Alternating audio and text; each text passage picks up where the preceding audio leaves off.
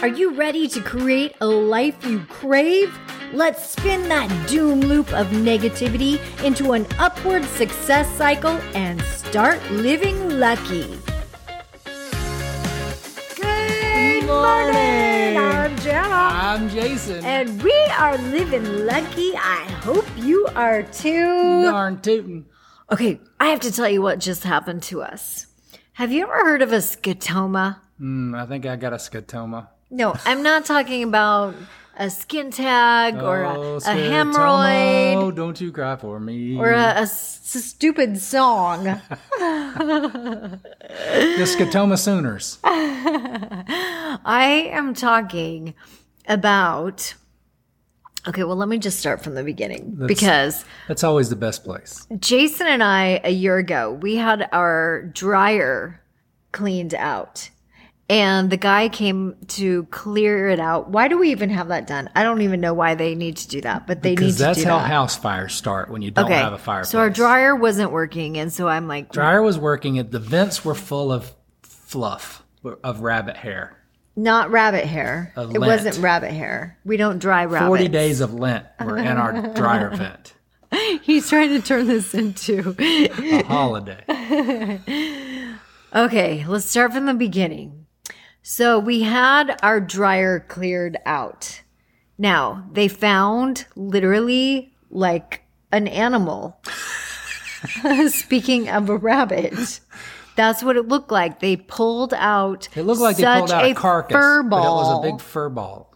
that it looked like an animal had climbed in there. And so what's 1 year later, or 5 years of not getting your vent cleaned? it's a house fire. Right. You just told me what it is. Now we know. Why aren't our clothes getting dry? Well, maybe none of the hot air is getting through. So a year later, he calls us again and he says, "Hey, I just wanted to remind you that I came to your house a year ago and you were those people that didn't keep up on the maintenance of your dryer maintenance." Vents. And I said, "Oh yeah, Exhaust vents. why don't you come back and we'll have it done again?" So he comes back. Well, he supposedly... He thought that he left one of his hose attachments. He called it a tube, right? Yeah, a hose. He made it sound like this giant hose. A big hose that he goes up into the vents. Now goes up into past the second floor and almost out the roof. Yeah, he's like, so he comes and he's the nicest guy, okay? And he's super nice. He literally wanted him to stay for dinner, but he had to go. Yeah, but I have to tell you, this time when he cleared out our dryer, he literally cleared clean as a whistle. Like it literally looked like my belly button. It looked like we had been doing dryer vent enemas all year long. There was nothing. And I literally looked at him like, "I'm glad you came." You know what they say? That was necessary. An ounce of prevention is worth a pound of cure and a couple $100. Anyway, he leaves. He texts us and he says, "I'm pretty certain that I left my hose." The last place I saw my hose was at your house. And it almost the good news is we're not there anymore. It almost felt accusatory. It almost felt like, my hose is at your house and I need to come get it right now. Well, we weren't even here. We had left. We were halfway to Tulsa. Yeah, we had gone to Tulsa to cousin camp. And we were halfway to Tulsa, Scotoma. And so I'm like, "Well, I'm sorry, we're not home." Or you talked to him. You were like, "I'm sorry, we're not there. We're not going to be there. As soon as we get back, we'll take a peek." For another week. So when we did get back, this is becoming a really long story. I'm so sorry, but thank you for listening. Well, he said if it's there, I would have left it on the side of the dryer. When we did get back, Jason went into the laundry room and he texted the guy. He said, "No, it's not here. Definitely not here." Now, I had been into the laundry room to fold some clothes. Dozens of times. I had gone in there to unload get things off the printer.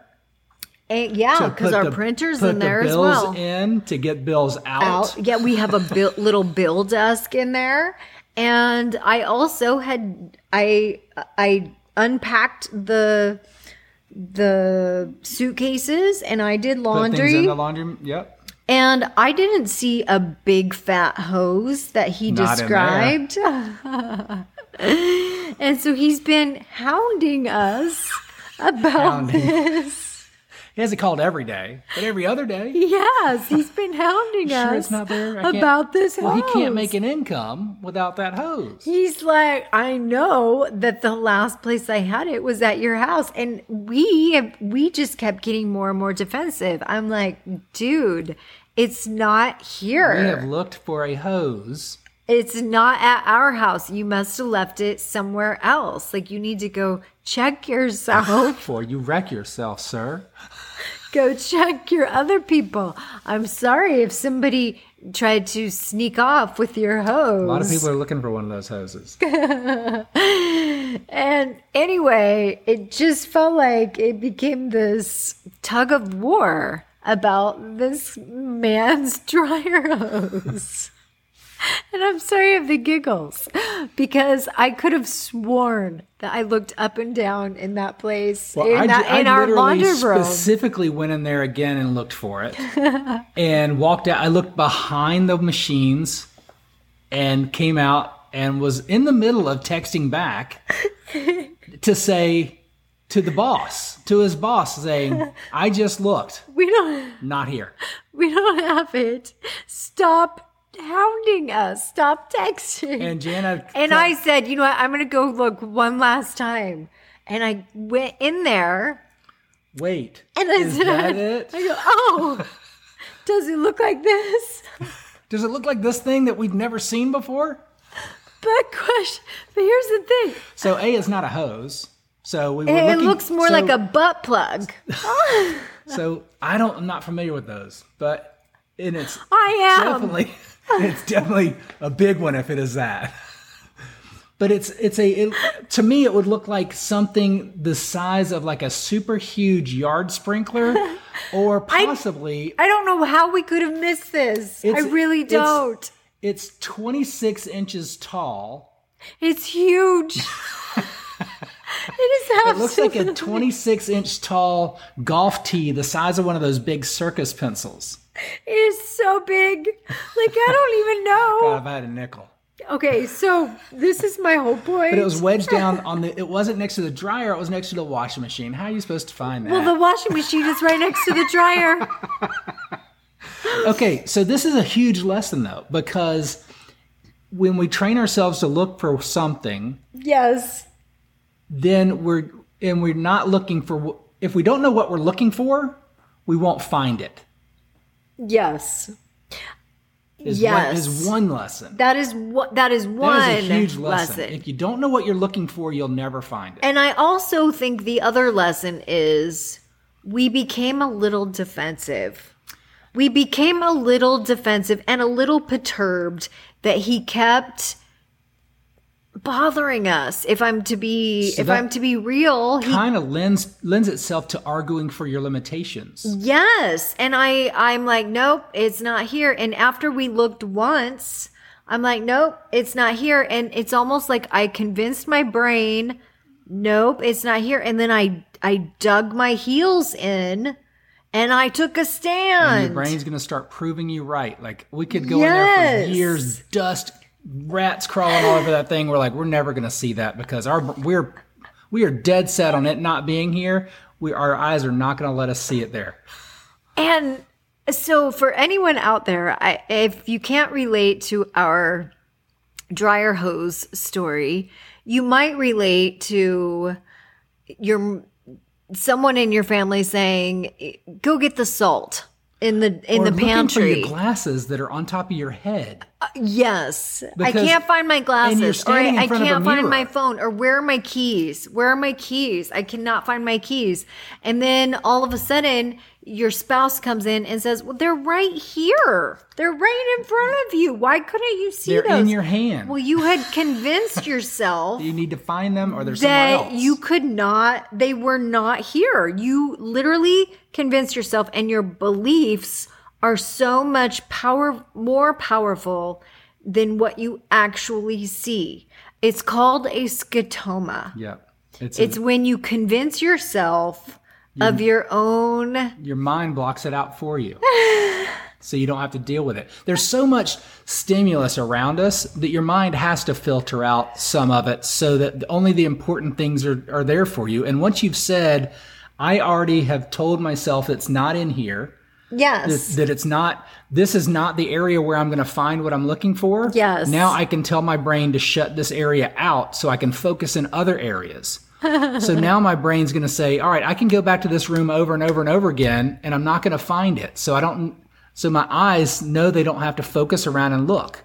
And that's the whole thing with the salt or finding something behind the milk in the refrigerator was my big thing growing up. So if I was looking for something to eat, I would go to the refrigerator dozens of times. Like I would just literally go back and forth to the refrigerator looking for something to eat. Yeah. And I would say, Mom, there's nothing to eat. Oh, I did that too. I think everybody can relate to that. She would, because we had big look gallons. again. We had gallons of milk. And she would say, look behind the milk. I swear, I hear her voice clear as day. And every time it was magic. Every time I would move the milk jug, I'd be like, there's a sandwich or there's something. And I was like, it's crazy because I felt like I looked here before. It was not here before. And it wasn't there. And I looked behind the milk. Like Mom said, it's like she's cast some kind of crazy refrigerator spell. Yeah. And there it was. A sandwich or a dessert, whatever it was. Well, I do know that the next time I see this guy, this dryer guy, if I see him